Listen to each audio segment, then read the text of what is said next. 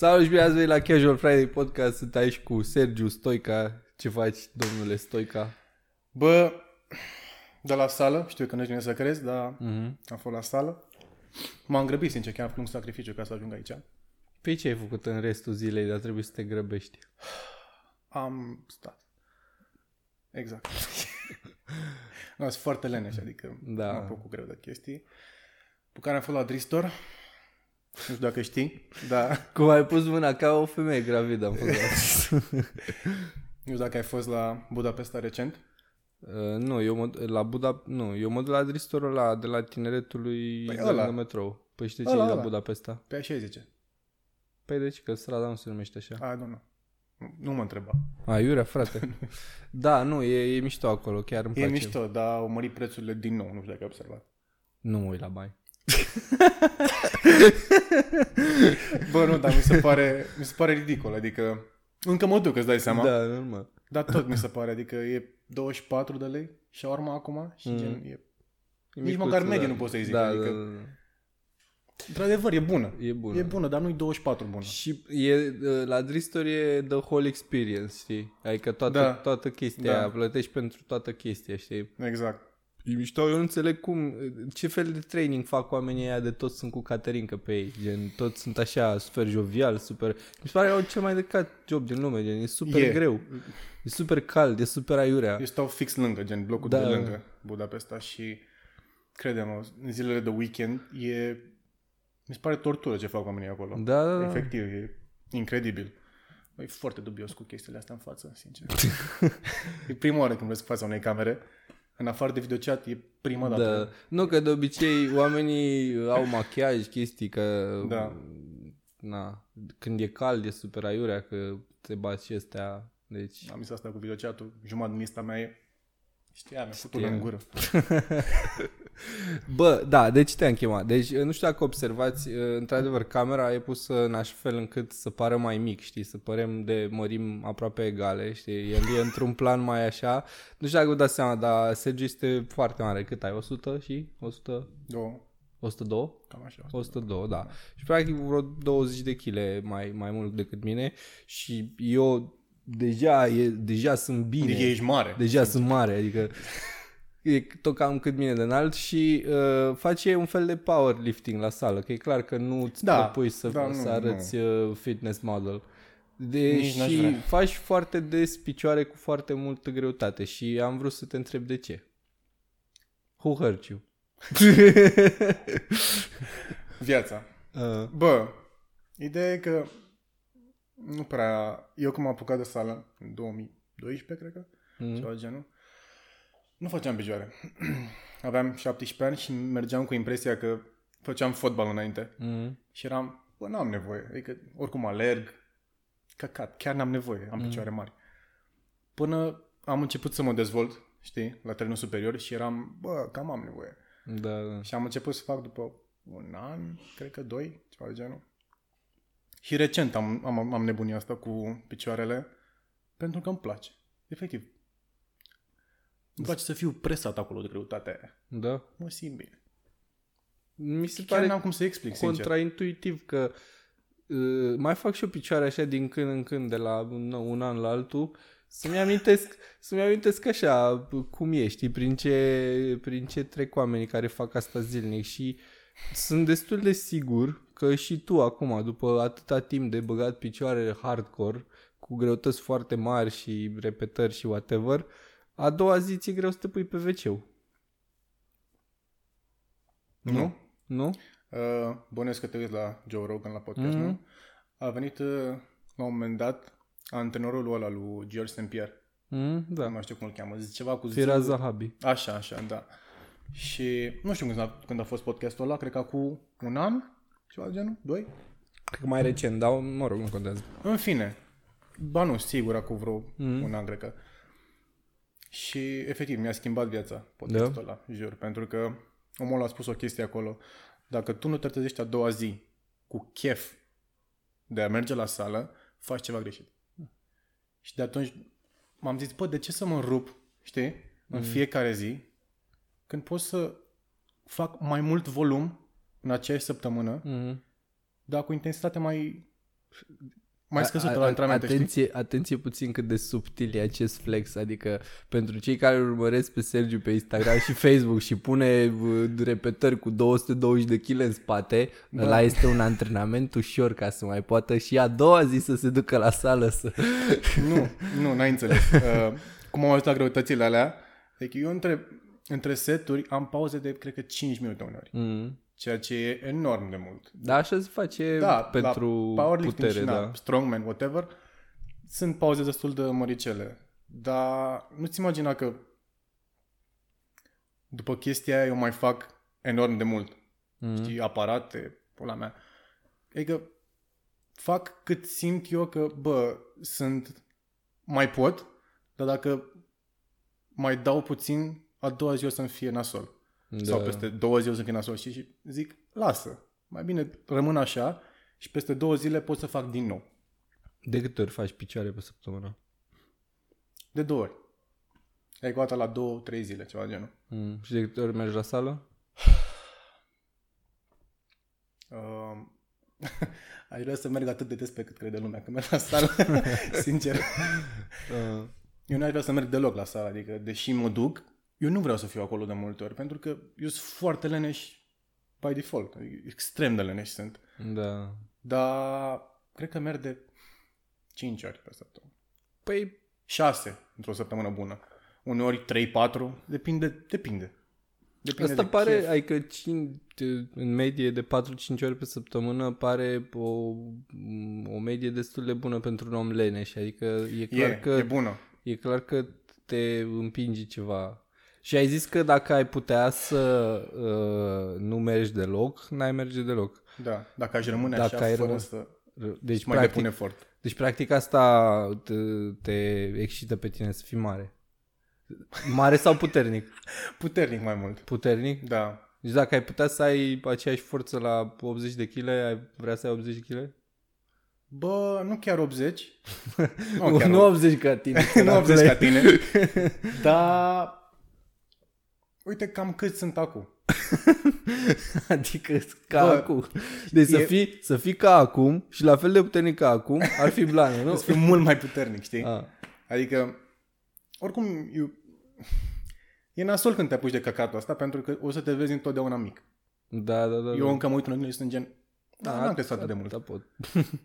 Adică oamenii îmi spun, băi, ești imens și eu nu mă văd. Efectiv, chiar nu mă văd imens. Dar ești conștient că asta e un fel de... Da, eu am uitat cum se numește. Body dysphoria. Da, exact. E un fel de anorexie invers. Exact, fix opusul. Da. Sunt conștient de asta și știu că e aici.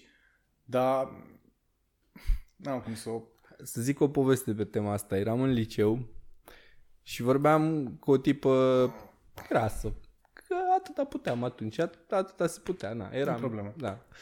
Și era, pe lângă faptul că era și grasă, nu era nici foarte deșteaptă.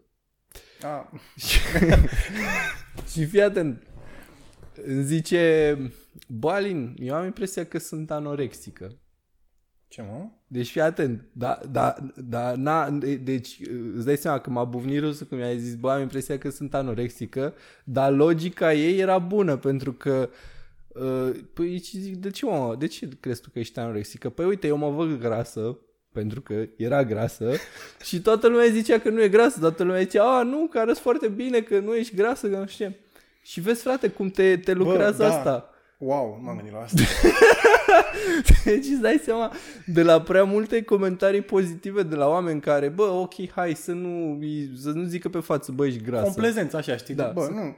Să nu zică pe față, bă, ești grasă, dar nici să nu zică, bă, că ce bine arăți, că ce nu știu ce, că nu mai trebuie să slăbești, că asta. Mi se pare cel mai rău lucru pe care le poți face cuiva.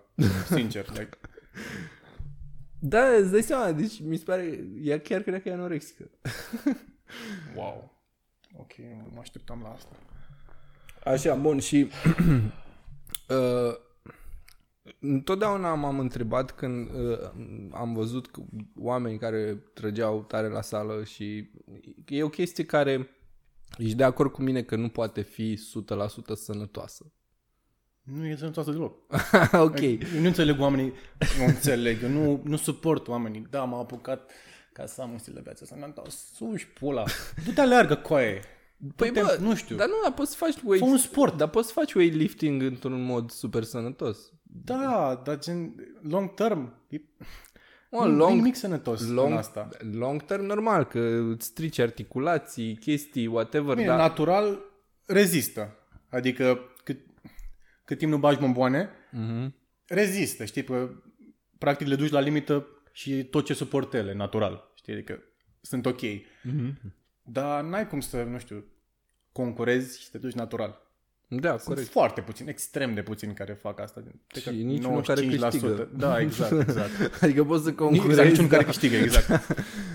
De asta, eu nu înțeleg când zic oamenii, mamă, pun pariu că ești super disciplinat, ai o dietă, și eu zic, nu. Eu fac asta ca să pot să mănânc mai mult. Îmi place mâncarea. Îți place mâncarea? Da. Da, ok. Deci am lămurit-o că nu e sănătos. Bă, clar e mai sănătos decât să fii sedentar. Clar. Asta clar. Normal. Dar la ce te ajută pe tine să fii puternic? Gen, să poți să ridici greutăți? Te ajută în viața reală? Lucrezi ceva în domeniu? Nu. Bați oameni? Nu, pur și simplu îmi place. Cred eu că nu știu, necesitatea asta de a fi puternic, dorința asta, vine de faptul că noi am fost vânători. Ce zic? Acum mii de ani. Și voia e să fii puternic atunci. Voia e să vânezi, să pola mea, whatever. Da. Și biologic încă suntem identici cu oamenii de atunci. Știi? Și cred că de acolo vine chestia asta. Adică eu mă simt foarte bine pe un antrenament bun. Like, extrem de bine.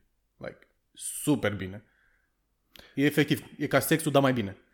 Mai bine? Nu ok, pe acolo aproape. Asta mai era un paradox cu oamenii care se apucă de sală ca să agațe gagici și după aia ajung să fie atât de obsedați de sală încât nu au timp să se vadă cu gagicile că au sală. Da, nu. Nu mă vedeam nici înainte de sală, că mi-e silă. De gagici? Da. Eu sunt prea leneș, adică hai în oraș. Mai bine mă duc la sală și fac squat-uri cu băieții mei. Nu făceam sală pe atunci. Da, așa în general. Sunt, mai bine văd un film, mai bine. Da. Mai bine vii tu la mine sau vin eu la tine, adică. Da, mi-e silă să ies, să ce? Fă-ți podcast, frate. Dacă îți faci podcast, vin mai repede femeile la tine. Mai ușor. Mamă, ce idee. Serios? Hai să facem un podcast. Da, dar chiar vorba ta asta cu fiecare se apucă de căcatul ăsta pentru că e insecure în legătură cu chestiile corpului. Nu îmi vinde căcatul astea cu sănătate, cu poți. Vrei să, nu știu, să fii observat, ești slăbuț, ori nu vrei să mai fii observat, știi, ești prea gras. Dar nu... Hai mă, fii serios, pe bune. Da, nu, la mine a fost tot așa ceva de genul că eram foarte înalt și foarte slab și aveam păr foarte mare, știi, și arătam... Aveai afro sau? Da, ceva de genul. Trebuie să-ți arăt poza, că mi-a trimis cineva o poză... Uite că aveai ca mine. Mi-a trimis cineva o poză recent cu mine. Hai să ne comparăm afrourile. Ia zi. Coaie! E un afro puternic, așa e? Yes, bă! Acum 9 ani. Da, e așa. Oricum, tu chelești mai puțin agresiv decât mine. Câți ani ai tu acum? 24. Ai 24 de ani? Da. Îmi pare mai bătrân, obviously. Da, mi s-a dat și 30. Da. Sufletește, da, am vreo 45, da. Dar n-ai nimic care să indice faptul că ai 24 de ani. Uite. Ia. Da. Am mai văzut poza asta, ai mai postat-o. Da. E powerful as fuck asta. Mi se pare că tunsul pe părți, deci mi se pare că tunsul pe părți a fost invenția deceniului trecut, jur. Dar mi-a schimbat viața. Exact. Mi-a schimbat viața chestia asta. Dar nu înțeleg cum de n-am văzut-o înainte, știi? Adică era clar că era ceva greșit cu freza mea. Eu mă tundeam un număr tot capul. Da, exact. Și credeam că arăt bine atunci. Da. Știi? Adică... Și nu suportam să mă tund. Da, exact. Gen, aveam impresia că, bine, era faza că niciodată când mă tundeam nu arătam mai bine. Adică zicea, toată lumea zice că, bă, du-te și tu la coafor, la frizer, la salon, whatever, aranjează-te. Da. Să arăți și tu mai bine, om. Bă, și de fiecare dată când mă duceam, nu arătam mai bine, arătam mult mai rău. Și de asta am avut așa, am dezvoltat o fobie de tuns și așa ajungeam să am afro în cap. Și... Bă, când m-am mutat în București, m-am panicat, că trebuia să mă tun și eu, la mine în Târgu Obiște, știam unde mă tun, știam că mă tun de ok. Dar aici, având și păr super creț, e afro ăsta, eram, că durează, o să fiu cobai, efectiv, câteva luni. Și m-am dus la un salon acolo, în Tineretului, numai femei erau. Și am zis, mă, să încerc, căcat, am zis că omor pe aia. Efectiv. Deci i-am spus, de sus, luați-mă puțin. Un foarfecă. Iar nu, că pot eu cu mașina. Eram, nu merge. Credeți-mă, știu eu. Eram, ok. M-a făcut efectiv. Eu i-am zis un număr aici și aici 0. M-a făcut un număr tot cap. Da? Da. Și de atunci am zis, secretul a găsi un frizer bur e să nu fie femeie. Da, e simplu, pare. Foarte toate frizerițele care se uită la podcastul ăsta o să fie genial. Măi, Sergiu. Da, mă, nu știu. Și eu aveam probleme cu tunsul, că era părul creț mai complicat. Chiar e mai complicat. Adică mai complicat. Dacă vrei să faci la modul super drept, trebuie să te pricepi cu căcatul ăla, știi? De foarte cam. Și acum nu-și mai dă nimeni interesul. Adică gen dacă ai părul creț, la modul, bă, tu unde tu? Lasă-l, drecu. Lasă. Și așa, oricum. Chiar mă gândeam să-mi las afro din nou. Oricum e acum cu barbă. Nu. Atunci eram puștan. Da. Era o frizură la San Andreas, afro and stash, știi? Gen afro și cu mustață. Bă, dar e complicat, sincer. Nu știu cum rezistai tu vara. Bă, să știi că eu nu prea transpiram. Adică nu. Transpiram mult mai puțin decât ceilalți oameni de prin jur.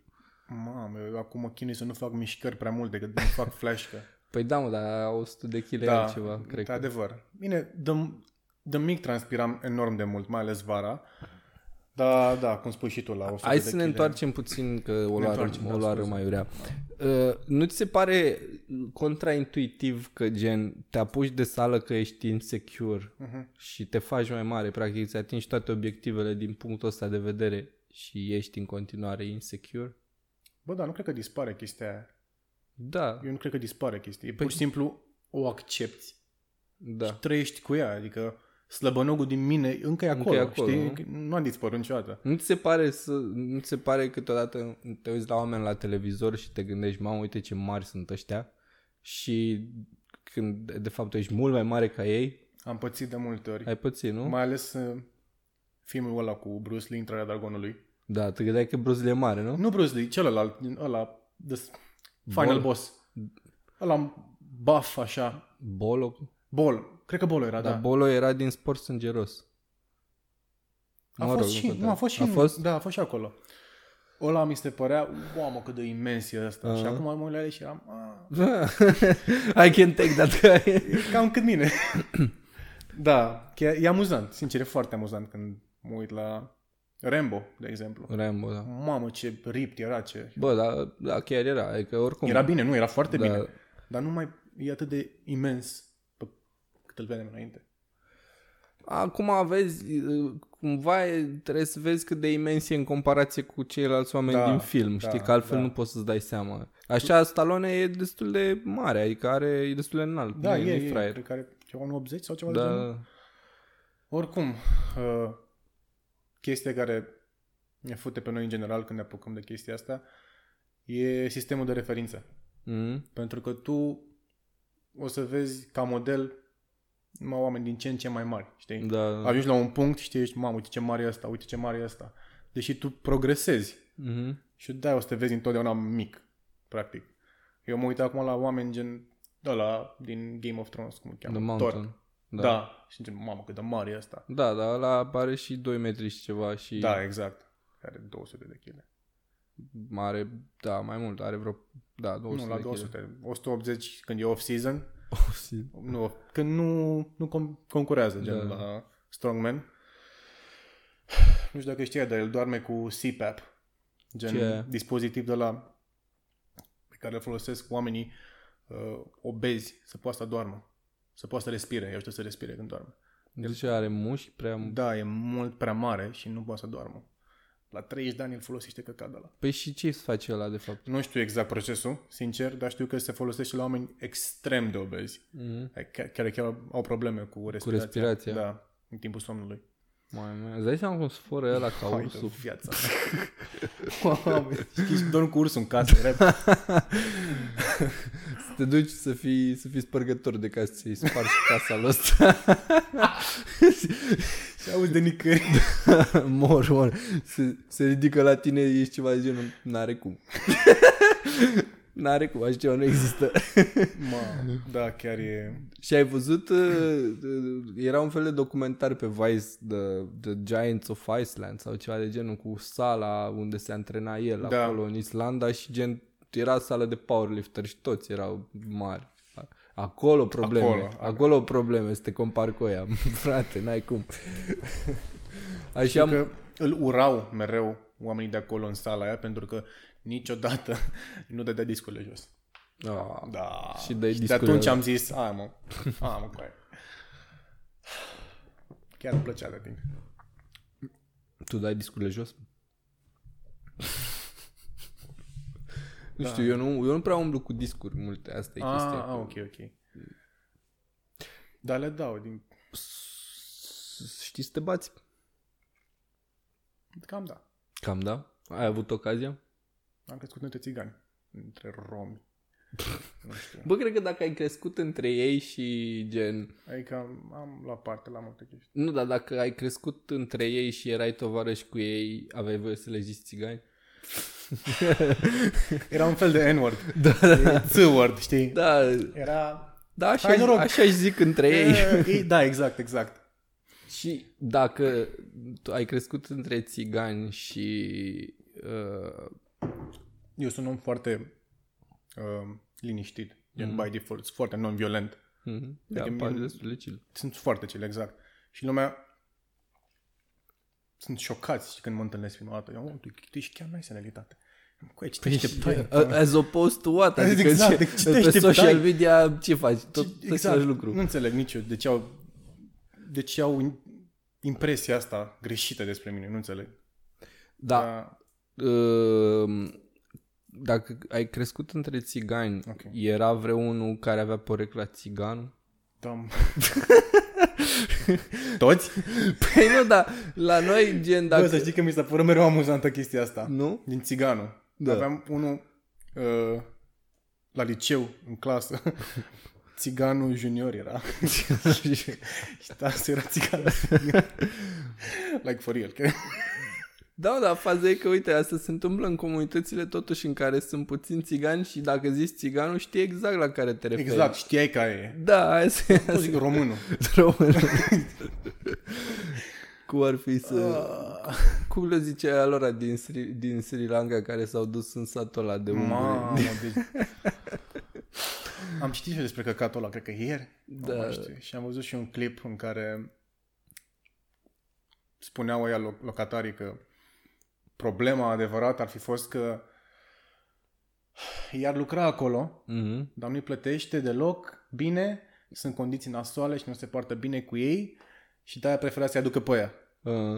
Ceea ce, sincer să fiu, sună plauzibil, pentru că de-aia aduci de-aia din afară, că le dai să meni pe economie și pentru ei e mult. Dar din nou,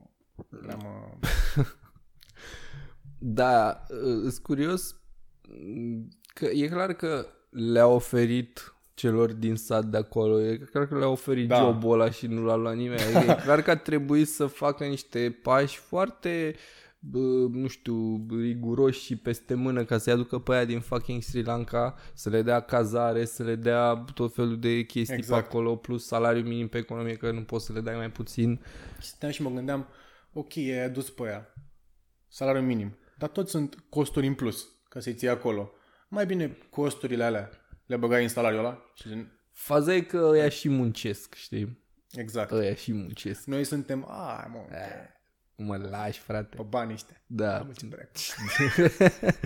Și, cumva, mi se pare că așa funcționează globalizarea, știi? Merg muncitorii, așa se rotesc, adică noi ne ducem la englezi, Sri Lanka vine la exact. Noi, pe aia din Filipine se duc în Sri Lanka și tot așa. Bune. Gen, e o chestie, o migrare așa. Efectiv un cerc așa. Da. Bă, te întrebam de bătaie, dacă știi bătaie, pentru că mie mi s-a întâmplat o chestie interesantă, știi? Eu fiind slab și asta, nu prea mă băteam că n-avea rost, știi? De obicei, dacă se întâmpla ceva să-mi greșească cineva, îmi ceream eu scuze. Asta se întâmpla, când n-aveam niciun fel de posibilitate să bat pe cineva. N-aveam nici tehnică, nici forță, nici nu păream fioros să-i fac din vorbe, să așa. N-aveam nici spate, că nu umblam cu băieți mai mari și astea, gen, n-am reușit să mă bat în Motru la modul serios de unde sunt eu. Motru? Motru, da. Filmul cu Denisa? Știi ceva despre? Nu? E în Gorj. Nu știu Motru, mă gândeam cu cine te bați, mă? Cu cei 10, ceilalți băieți de acolo? Ăia sunt, frate. Dar sunt... Câți locuitori are Motru? 17K. For real? Da. E oraș, adică nu e, e municipiu. Okay. E al doilea din Gorj. Damn. Ca să vezi cât de rău stă Gorj. Așa. Și n-aveam cu cine să mă bat acolo. Și după aia, printre a 11-a, 12-a așa m-am apucat de sală. După aia am venit la București, am continuat cu sala. Ajunsesem așa să arăt mai fioros, așa, mai periculos. Învățasem și un pic așa să dau cu pumnul, că aveam sală în cămin de lupte și mă mai duceam pe acolo. Dar eu nu mă bătusem niciodată, știi? Ok. Și colegii mei de cameră din cămin ieșeau tot timpul și erau așa, n-avem nicio emoție, că suntem cu Alin, bată ăsta, rupe. Gen, ai voie să ajungi? Uite-te la el, uite-te la el cât e de mare, rupe pe ăștia, n-avem nicio emoție cu el. Eu nu mă bătusem niciodată. Eu eram, suport chestia asta. I was playing it cool.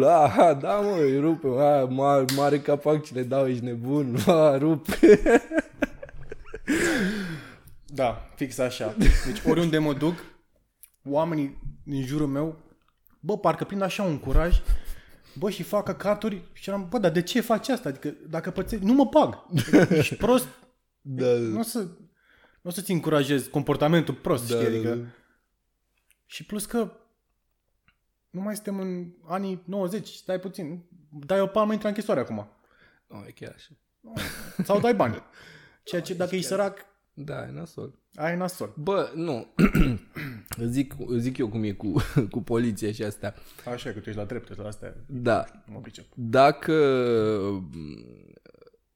Dacă cazul tău nu este mediatizat sau dacă chiar n-ai omorât pe nimeni, dacă ai făcut o bătaie chill, corectă, cinstită, nu pățești nimic, niciodată. Nu. Îți dau un exemplu clar, că gen o singură bătaie am în București, tot pe fondul ăla, tot cu băieții aia de care îți povesteam mai devreme, care, nu nicio problemă, se întâmplă nimic, suntem cu Alin.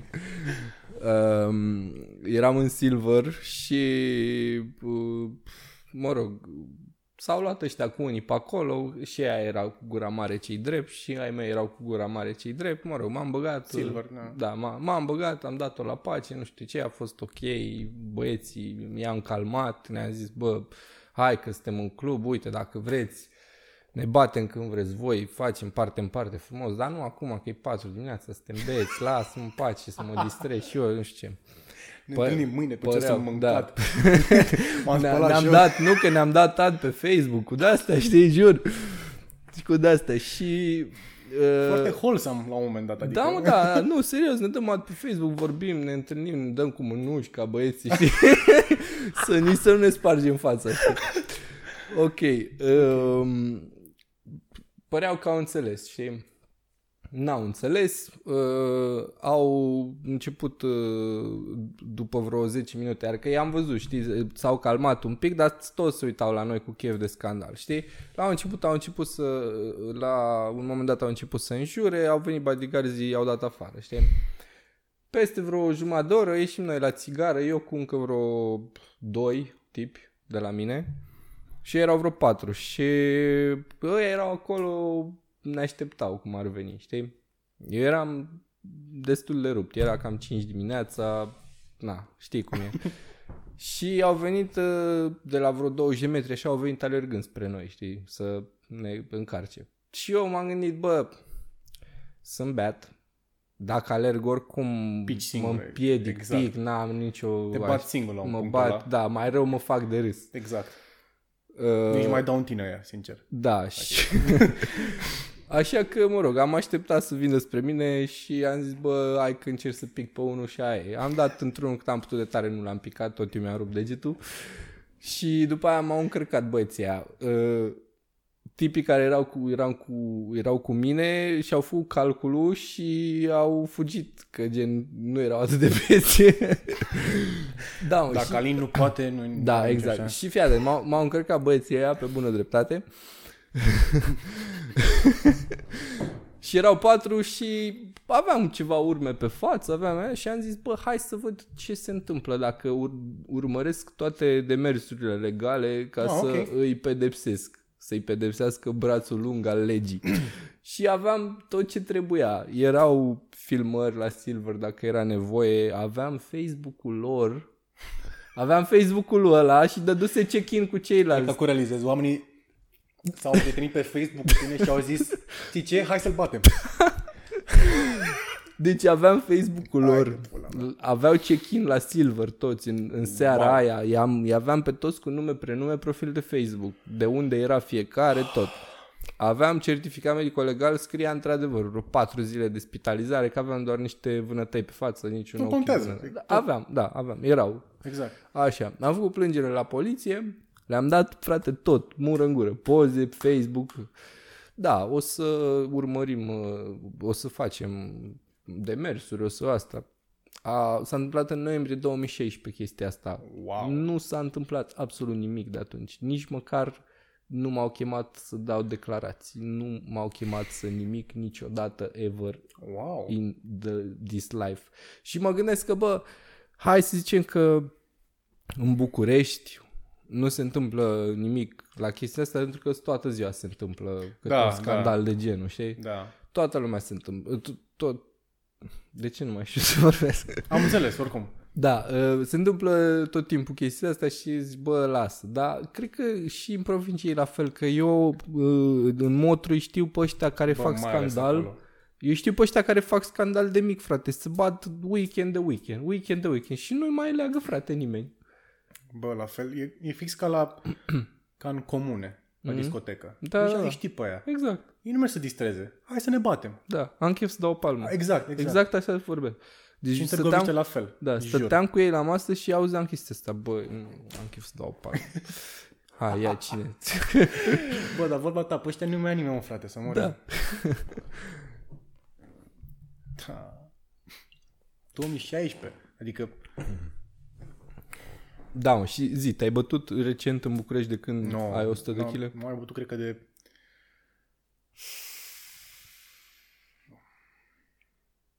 Mult. Foarte mult, da, foarte mult. Adică... Voiam să ajung și aici, că... Nu te-ai bătut cu noua compoziție corporală? Da, nu știu ce e. Nu știi ce poți face? Nu. Doar așa, mai mergeam cu un prieten sparring, știi?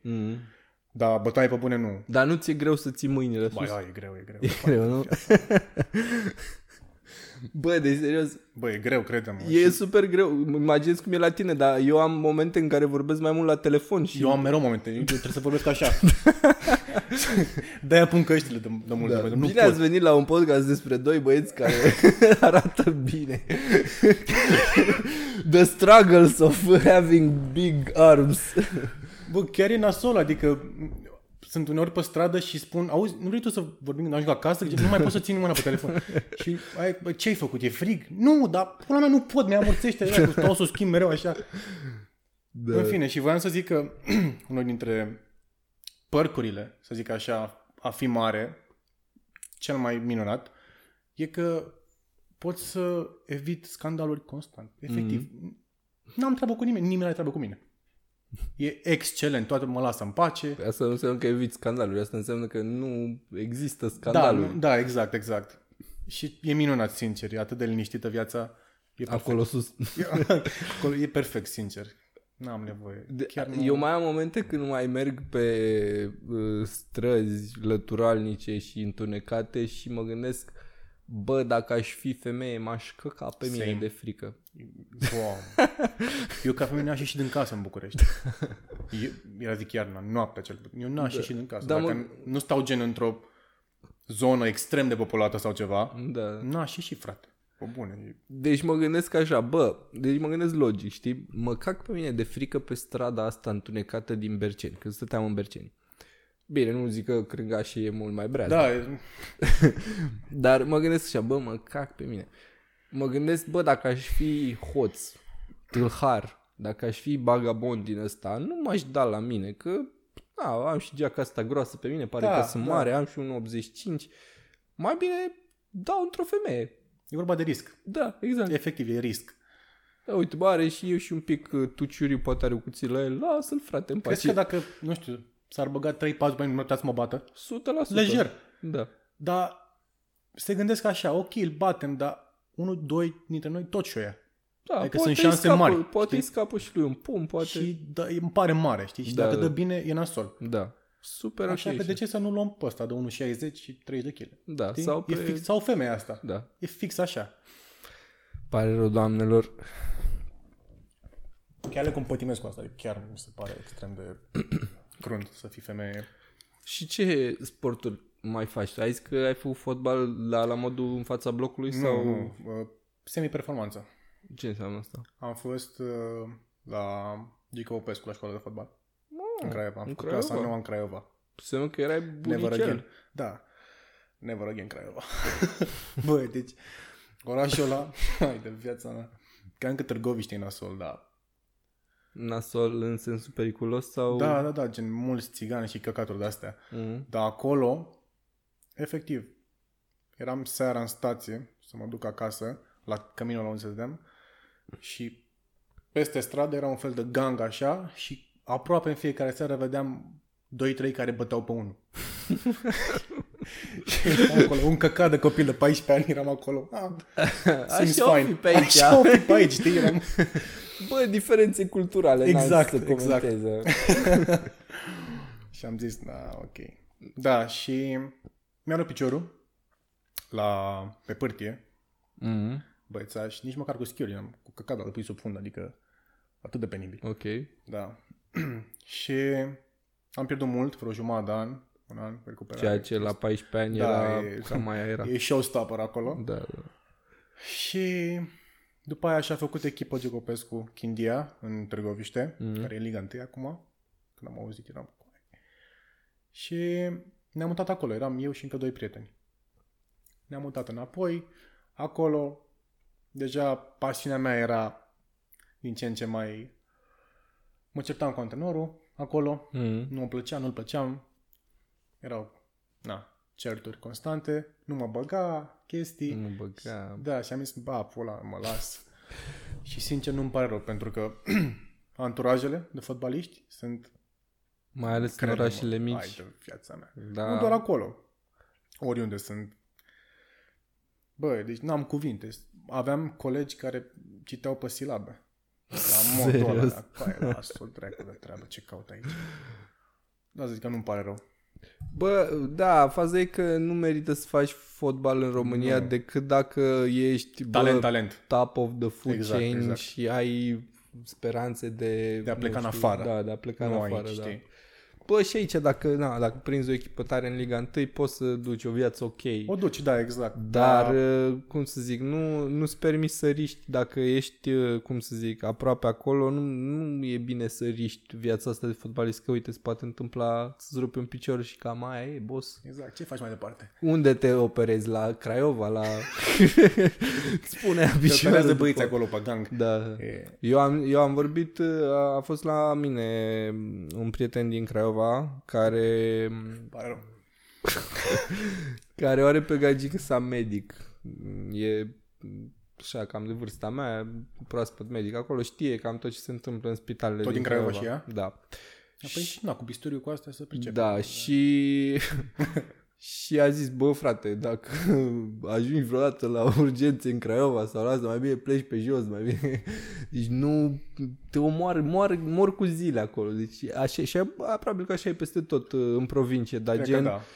Dacă ai o problemă mai gravă decât, nu știu, o mână ruptă sau ceva și nici pe aia nu ți-o pun bine, dacă aia, s-a terminat. Bă, chiar mi-e frică de spitale. Nu la modul că mi-e frică să fiu operat sau chestii, ci de cum sunt. Da. Chiar am avut hepatită A în clasa 12-a. O lasem de la liceu, că liceu sportiv. Și am stat la boli infecțioase în Târgoviște o săptămână internat. Nu-ți exagerez. Picau pereți pe mine. Like, picau bucăți din pereți. Da. Și umblau pisici pe hol, în spital. Ieșeam să mă piș sau ceva și le vedeam cum se urcă în mâncare. Și eram... boli infecțioase. Boli infecțioase. Da, asta e ok.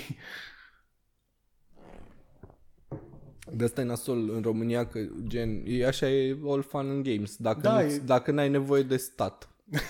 Dacă n-ai nevoie de poliție, pompieri, nu știu, medici. Poliție. Eu când mă uit la patrulele astea pe aici, vine să-i întreb, bă, sau la cineva de voi. Pă bune, adică nu că zic eu că bă, trebuie să fii mare sau ceva, dar dacă ai o profesie anume, bă, trebuie să arăți cumva. Adică te chem pe tine, ce o să faci? Le ia datele. Da. Ai 1,60 și 30 de kg. Ce faci tu? Adică dacă e ceva, știi, fizic, contact fizic, cu ce o să mă ajuți? Că așa nu te mai chem, mă ajut singur. Nici la jandarm nu prea am văzut oameni chiar mari sau ceva, efectiv. Mi se pare modă. Nu știu de ce, la poliție, să dai la poliție, să dai la jandarmerie și căcatul de-astea. Băi, e o modă pentru că nu știu, sunt părinții ăia care își îndrumă copiii spre o carieră cu salariu sigur, fără să gândești foarte mult și facultate puțină la jandarm, stai un an. Se face facultate? Mă rog, nu facultate. Instrucție, training, whatever, dar gen... Okay. Termin liceul la 18-19 ani, faci un an, după la 20 de ani ești jandar, mai 40 de milioane pe lună, mă rog, poate mai mult, ceva de genul, super forță. Chiar, da. Nu trebuie să gândești nimic toată viața. Trebuie doar să stai acolo așa amenințător. Zici tu că nu-i dream job. Bă, dar trebuie să fii și amenințător. Da. Aia zic, adică dacă ți-ai ales asta... Fii amenințător, da, nu? Fă-ți o cicatrice, taie-ți fața. Nu știu, De ce nu ți-ai făcut tatuaje până acum? M-am gândit. De foarte mulți ani m-am gândit, dar... Nu poți să te hotărăști la ceva anume. Nu că nu pot să mă hotărăsc. În primul rând, n-am bani pentru ce vreau eu. Adică costă foarte. Aș vrea să-mi fac tot spatele. Ok, și tu ai și spatele mare. Da, exact. După care mă gândeam atunci. Eu încă mai cresc. Știi? Nu știu cât o să mai cresc. Faza e că dacă nu-ți tatuezi femei bune care să se îngrașe dacă te mărești, principiul e ok, știi? Da. Adică dacă îți faci un ceas, o să ai un ceas mai mare și care e problema? Dar cred că dacă îți faci femei, cred că e singura chestie care dacă se mărește e nasol. Așa, dar îți faci o pisică, aia o pisică grasă, sper. Mai fluffy așa. Da. Dar da, dacă vrei tu să-ți faci un full back și sleeve, exact. 4-5.000 de euro lejer. Ca popa. Lejer, 4-5.000, dacă le faci la cineva ca lumea, știi? Și cam trebuie să le faci la cineva ca lumea. Faci că nu-ți permiți. Le faci ca velea cu Dumnezeu e, virgulă. Nu mai știu cum e. Cu mine, da. Acolo cred că au greșit mai mulți. Acolo, gen, dintre toți oamenii, și e un scris mare pe spatele lui. Durează ceva timp să-l faci. Nu zice nimeni. Nu trece pe acolo nimeni care știe gramatică. Că nu știi tu, nu știe tatuatorul. Te mai duci tu cu cineva. Plus că bănuiesc că ți-l arată după ce-l faci. Știi, gen, atunci pe loc. Te uiți în oglindă și tu e gen, da, arată bine. Da, e ok. Dar oare ești curios dacă, nu știu, dacă și l-a corectat între timp? Asta nu știu. Că nu i-am mai văzut spatele lui Velea. Nu-mi pasă atât de mult de Velea. Da. Ce crezi despre cultura trap din România? N-ascult. N-asculti trap? Nu. Doar manele? Da. Trap, manele, acum. Da. Sunt moduri diferite de a spune același lucru. Da. Exact. Altfel percuția, în rest exact, același lucru. De asta niciodată nu că nu înțeleg. Nu vreau să am de-a face cu oamenii ăștia care urăsc manelele. Boss, cum poți să urăști un gen de muzică? Da, deci ce-ți faci? Prostii, ce-ți faci exact? Nu l-a ascultat. Că promovează incultura astea. Sunt multe genuri care fac asta. Da. Și de ce? Hip-hop american, doar asta faci în mare parte. Da, mă rog, sunt mai multe tipuri de hip-hop american și exact. Au făcut ăștia de la Key & Peele un sketch cu un featuring așa între doi rapperi. Unul era așa foarte afectat despre struggle in the hood, single mother, nu știu ce, și după aia vine celălalt pe beat, smash you pussy with the titties in my face. Și se uitau la boss. Credeam că e despre altceva piesa. Da, și așa și manelele, știi? Da, mai ales că eu mereu încerc să le explic. Singurul motiv pentru care românii nu că displac manelele, încearcă să nu se asocieze cu ele, e pentru că ei înțeleg versurile. Ia un străin, orice străin, pune o manea. Ce bine sună asta. Da, du-l la manele live. Exact, o să fie gen, cât de frumos e aici. Adevărat. Pentru că așa, e dansabil în primul rând și e de bună stare. Nu știu cum să zic. Ritmul în sine e... N-ai cum să zici, da, nu-mi place, nu pot să mă mișc pe așa ceva. Ai cum. Da. Și... Ok, nu ești fan, nu-ți plac. E ok. Nici nu-mi place techno. Nu înseamnă că, urăsc techno cu aia. Da, ar trebui să iei boabe. Aia zic. Da, treaz mă refer. Da. Adică pe Salam am vrut să-l ia Goran Bregović în trupă. Ceea ce, scuză-mă, e Goran Bregović, boss. E zeu în Europa. De est. Da. Da, nu știu, au avut un featuring la un moment dat. Au făcut niște muzică împreună și e super blană. Chiar da. La voi la Târgoviște aveți cluburi de manele și astea? Sau doar cluburi de manele? Nu, avem. Aveți. Da. Cred. Să știi că sunt mai multe de astea. Da. Pop, chestii. Zi-mi un artist local de manele de la voi de acolo. Aveți unul singur știu, Doru Calotă. Doru Calotă? Da. Cred că am auzit de el. Da, bine, acum 10 ani când auzeam eu de el. Nu știu dacă poate a murit. Nu. Atât știu. Mie au început să-mi placă din ce în ce mai mult artiștii ăștia locali, știi? Adică pe lângă, numele mari din manele, Salam, Minune, ăștia, whatever. Da. Brandurile, dar se dezvoltă o scenă locală de manele în provincie, știi? De exemplu, la noi, în modul, nu are o prezență așa tare pe social media, e Dan Salam, care, este fix Salam de la Lidl. Este fix Salam off-brand, așa, gen. Dacă ești beat și închizi ochii, ai impresia că ești la Florin Salam, jur. Dar trebuie să fii și beat să închizi și ochii. E un artist pe care, cum să zic, pot să-mi asum personal o parte din merit cu privire la promovarea lui, pentru că am început prin clasa 11 așa, de la început, să mergem ironic la manele, că nu ne plăceau manelele atunci. Da, seama că așa începi. Da, mergeam ironic la manele și, încet a început să-ți placă. Frate, manele live, cântă aia frumos, bla, bla, bla, exact. Caterincă, femei. Și am început să mergem cu ăștia din liceu. Noi eram la un liceu bun, gen, erau oameni ok, cultură, chestii, filologie, gen, aveam 27 de fete în clasă. Exact. Nu ca la liceu sportiv. Am avut, cred că, 2 fete în clasă. Da, exact. Noi aveam 27 de fete în clasă și... Bine, 2 care arătau fete, că mai erau încă 3 care... Okay. Da. Și am început să mergem la manele și când mergeam eu la manele, eram eu și cu un tip și colegele noastre, vreo 10 femei. Și după aia a început să vină tot liceu și practic se umpluse la manele acolo de tipe de liceu și asta. Și îți dai seama că au început ce trebuie. Da, exact ce trebuie. Și au început să vină tot felul de oameni și mă împrietenisem cu el, cu Dan Salam. Scrisesem un articol în Vice despre el. Scriam la Vice pe vremea aia.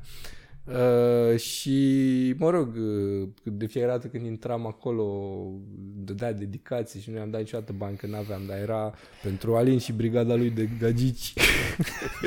Odată m-a sunat masa lui. Da, odată m-a sunat să-i aduc gagici să tragă un clip, frate. Wow, mamă cât de chici. Da. Nu s-a mai întâmplat până la urmă și punctul culminant a fost că l-am chemat cu noi în banchet, l-am luat până la Sibiu cu noi în banchetul de-a 12-a și cu banii noștri de banchet și-a pus dinți. Deci, frate... Bă, sincer... Super ok. Tot respectul. Da. Și ziceam artiștii ăștia locali, gen, e în Buzău, de exemplu, Liviu și Vox. Îi știi pe Liviu și Vox? Nu. Permite să te culturalizezi. Serios, îți trimit niște linkuri. Te rog. Neapărat. Liviu și Vox au făcut o chestie super mișto în manele. Au tot felul de chestii care se numește, de exemplu, sistemul Snoop Dogg sau sistemul Rihanna. Și fac un fel de cover-uri. O bagă cumva pe Rihanna să cânte o parte, după aia cântă Liviu și Vox, după aia... Un remix? Da, un fel de remix live, dar nu știu, trebuie să asculți ca să-ți dai seama. Da, înțeles. Trebuie să... Sună inovativ. Și de asta te întrebam de artiști locali, că eu vreau să descoper și vreau să... Bă, nu știu, n-am idee. N-ai, nu? Nu, adică... Tu ești pe clasici. Da, dar... sunt totdeauna deschis la, știi, noi... Și zi-mă, Sergiu, what's the end game? Adică pentru ce toate chestiile astea? Astea? Tot. Viața, nu știu. Pentru ce? Vrei să fii mai mare? Ajungi la 120 de kg de moși pachet. Nu poți să te mai ștergi la cur. N-aș vrea 120 niciodată. Stai să ajungi la 115 și să zici, bă, cam mic. Nu, ideea e că oricum nu cred că pot, natural. Decât dacă mă îngraș, fac ceafă lată. Cui mai pasă de natural, frate, acum? Acum îți pasă că ai 24 de ani, dar să vezi când o să ai 35 și nu mai poți. Clar. Bă, să știi că picul din punct de vedere al testosteronului cam pe acolo e, gen la un bărbat, 30-35. Depinde de program și asta, da. Da, depinde de genetică și chestii, dar încă se poate, știi, adică chiar și la 30 încă ești strong. Da. Dar oricum mă gândeam de mult să încerc un ciclu, doar așa de curiozitate, efectiv. Să văd cum e, bă, cât de ușor e. Chestia e că curiozitatea asta o să fie super addictiv, știi? Da, aia că după aia îți dai seama că nu o să poți niciodată în viața a vieților să ajungi înapoi la chestia aia. Și nu doar că nu o să pot să ajung înapoi, dar motivul principal pentru care mă gândeam și luam în considerare chestia asta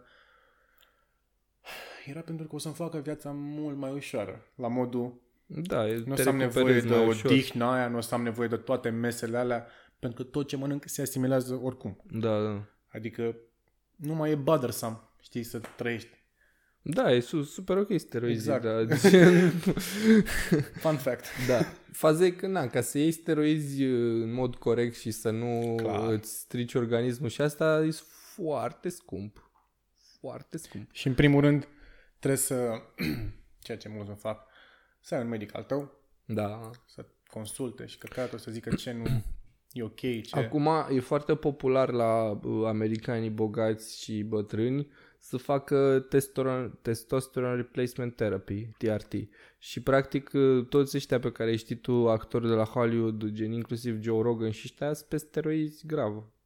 Sunt convins. Gen, nu există ăsta Henry Cavill care a făcut acum The Witcher și asta. E băgat, mănâncă cereale cu steroizi la micul dejun, gen. Nu, n-ai cum, pentru că n-ai de ce să o faci natural la nivelul ăla. Adică, boss, e ușor, e rapid. Da. Și dacă o faci sub supervizie medicală și cu bani pe dreapta, e safe. Bani oricum ai. Da. Și cui pasă? Da. Deci băgați steroizi copii, dacă aveți bani. Dacă aveți bani. Dar sunt convins că și în astea, în sporturi, like, și în fotbal sunt convins că mulți bagă, că substanțele sunt de multe feluri, nu e doar pentru masă, știi? Da. În UFC mai ales, cred că e full UFC-ul de UFC-ul au cea mai bună chestie antidoping din lume și îi prind destul de des. Nu? Da, e USADA și îi prind destul de des pe ăștia dopați și cred că e pe bune din moment ce îi prind dopați inclusiv pe campioni care... doar pe ei prind. Păi nu, că e foarte bad for business pentru UFC să aibă campionii prinși cu steroizi. Știu, dar nu o să se uite niciodată la aia care nu aduc reclamă, știi, nu... Înțelegi ce eu zic? Da, adică... Și oricum, eu am susținut de mult suscitare că sunt destul de sigur că fotbaliștii se dopează la greu pentru că nu există un sport în care se investesc atâția bani și se fac atâția bani și sunt atâtea sute de mii de fotbaliști să nu-i prindă, frate, pe unul niciodată, să prindă doar pe mutu, în cocaină. Bă, da. Gen, de jur, deci dacă cauți doping în fotbal pe Wikipedia și astea, o să-ți dea trei cazuri în toată istoria fotbalului. Mutu și încă 2. Jur, e super penibil. Gen, hai, frate, serios. Mai ales luând în considerare faptul că a evoluat atât de mult. Adică tu uiți cât aleargă ăștia acum? Ronaldo, 35 de ani. E peak performance. Gen, boss, eu am jucat, eu știu ce înseamnă să alergi atâta. Exact. Crede-mă, e groaznic. Și vorba aia, aveai 17 ani. Și să faci asta zilnic aproape. Da. Du-te dracu. Și ok, să zicem că e doar alergat și alergi. Exact. Nu, frate, e presiune, sprinturi, toată lumea te calcă pe cap, e toată fizic. Lumea vrea să te dea e cu tine jos. Fizic. Os pe os toată ziua. A doua zi iar antrenament. Sâmbătă iar meci. Nu există așa ceva. Că toate echipele de top au medicilor și n-ai cum să reziști în halul ăla.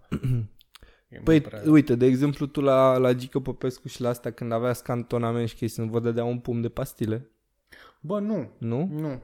Și nu cred că am prins un cantonament cu aia anul ăla cât am stat acolo. Dar când venea iarna și făceau astea de, cum spune, pregătirea de iarnă, fizică, prepararea fizică, aveam lângă cămin și stadion aveam un lac imens, aveam o pădure, adică avea unde să, știi? Da. Și, băi, e greu, mă, crede-mă, e greu rău să mor. Eu de asta nu fac cardio. De când fac sală. Ai PTSD. Jur, deci nu vreau să aud de cardio. Prefer să merg înclinat. Care oricum e mai sănătos decât să alergi pe bandă. Dar nu, deci efectiv. Pentru tine oricum la 100 de kg să alergi e super aiurea. Mai ales pe ciment sau pe astea. Te-ai terminat. Mai ales alerg după metro. Alerg să ajung la metro mai repede că mai întârzi la muncă uneori. Și bă, de la bloc până la metrou sunt, nu e kilometru, sunt câteva sute de metri. Mâncați-aș gura, sunt flash până la metrou. Like. Chiar e grea viața. Eu am făcut tot felul de sporturi toată viața, mă rog, și nimic, nici măcar semi-profesionist și asta. Și tot așa vezi de la un sport la altul că îți trebuie condiție fizică, dar altfel de condiție fizică, știi? Specifică, știi? Da. Adică, uite, nu știu, te antrenezi pentru un maraton, ok, poți să te duci la fotbal și să fii ok. Dacă te antrenezi pentru un maraton și te duci la jiu-jitsu sau la wrestling sau la MMA sau la asta și faci niște chestii, gen, parcă n-ai făcut sport în viața ta, gen, când, în momentul în care trebuie să-ți folosești, nu știu, mușchii aductori și intercostale și asta, s-a terminat. Dacă nu ești obișnuit cu mișcarea aia, 5 minute ai în tine. Eu dacă mă duc și fac jiu-jitsu acum, leșin. Da. Și chiar și cu unul de 70 de kg, 80 de kg, mă rupe. Că nu fac chestia aia, știi? La fel și ăștia, când aud căcaturile astea, toți idioții, că dacă te duc pe câmp să dai la sapă, ca ți-și gura ta. Bă, în primul rând ăla face aia toată viața lui. Da. Și dacă l-aduc pe el la sală, nu o să poată, pentru că e un efort specific acolo. Da. De-aia îi zice... Pur și simplu. Cum îi zice când faci fix pentru un anumit mușchi antrenament. Izolare, da. De aici izolare. Da, exact. Era, cred că un documentar sau ceva, nu știu, o poză or something cu niște soldați, sau oricum niște oameni pregătiți fizic care s-au dus undeva pe câmp în America de Sud să concureze cu băbuțele alea la munca câmpului, știi? Și gen, i-au făcut băbuțele pentru că, bă, frate, alea au făcut asta toată viața. Adică n-ai cum să te compari cu cineva care aia face constant. Da. De asta, cum spunea și în podcastul lui Joe Rogan, ăla, antrenorul lui, că spunea despre tutorul lui, despre la George St. Pierre, că el nu se poate să fie niciodată de nota, nu știu, A în gimnastică, în jiu-jitsu sau ceva, pentru că n-ai cum să excelezi în ceva și după aia să excelezi și în alte planuri. Da. O să fii mediocru la restul și o să fii foarte bun la ceva. Da, asta e faza. Sunt anumiți oameni care sunt foarte, nu știu, atletici și, ok, pe George St. Pierre care făcea MMA și asta, făcea și gimnastică și, ok, nu era as la gimnastică, dar gen era foarte, foarte bun, deși nu făcuse gimnastică, gen. La fel, eu dacă am făcut foarte multe sporturi și asta, mi-e foarte ușor să mă acomodez cu mișcările de la jiu-jitsu, că sunt destul de atletic, sunt destul de flexibil. Da. Despre asta e vorba, știi? Gen, cu cât ești obișnuit cu mai multe feluri de mișcări, clar, dar nu o să poți să tu niciodată la un nivel pro mai multe chestii. Da, clar, doar una. Clar. Pentru că aia necesită 100% din tine. Deci n-ai cum să... Da. Și plănuiești să concurezi vreodată la ceva? Nu. Culturism, clar, nu poate powerlifting. Păi, da, la culturism... Nu, mersi. Powerlifting. Cea mai jegoasă industrie, culturismul. Da. Și la powerlifting e destul de straightforward. Da, știi? adică ori ridici, ori nu ridici. Exact. La bodybuilding nu, că ăla are intercostalul de jos mai subiectiv mult acolo, știi? Super subiectiv, da. Acolo e gen, bă, ridicat. N-ai ce mai comentezi. Da, mi se pare super tare. Plus că nu se fac bani din chestia aia în culturism. Clar. Adică dacă nu ești top, nu o să... să participă pentru reclamă. Da. Asta e chestia, că faci bani pe aia ca antrenor personal, ca fitness model, ca vrăjile de astea. Sunt sătul de... Ești sătul, nu? Da. Ce ai pățit acolo la deget? Ai dat în cineva? Nu. Toată l-am întrebat. Nu, e de la vânt. Mi-a crăpat. De la ce? De la vânt. De la vânt? Da. Cum e de la vânt? Efectiv, mi-a crăpat pielea. Habar n-am. Mai știu oameni care... În ce vânt te duci tu? Adică... Habar n-am, nu știu. Dar de când a început iarna, gen, mi-au apărut chestiile astea. Da, sper că nu e coronavirus. Eu sper că e. Ce plan, să mă chinui asta. Da, a fost Sergiu Stoica, doamnelor și domnilor. Mulțumesc că ai venit, Sergiu. Îți urez, nu știu, big gains. Cred. Da, la revedere.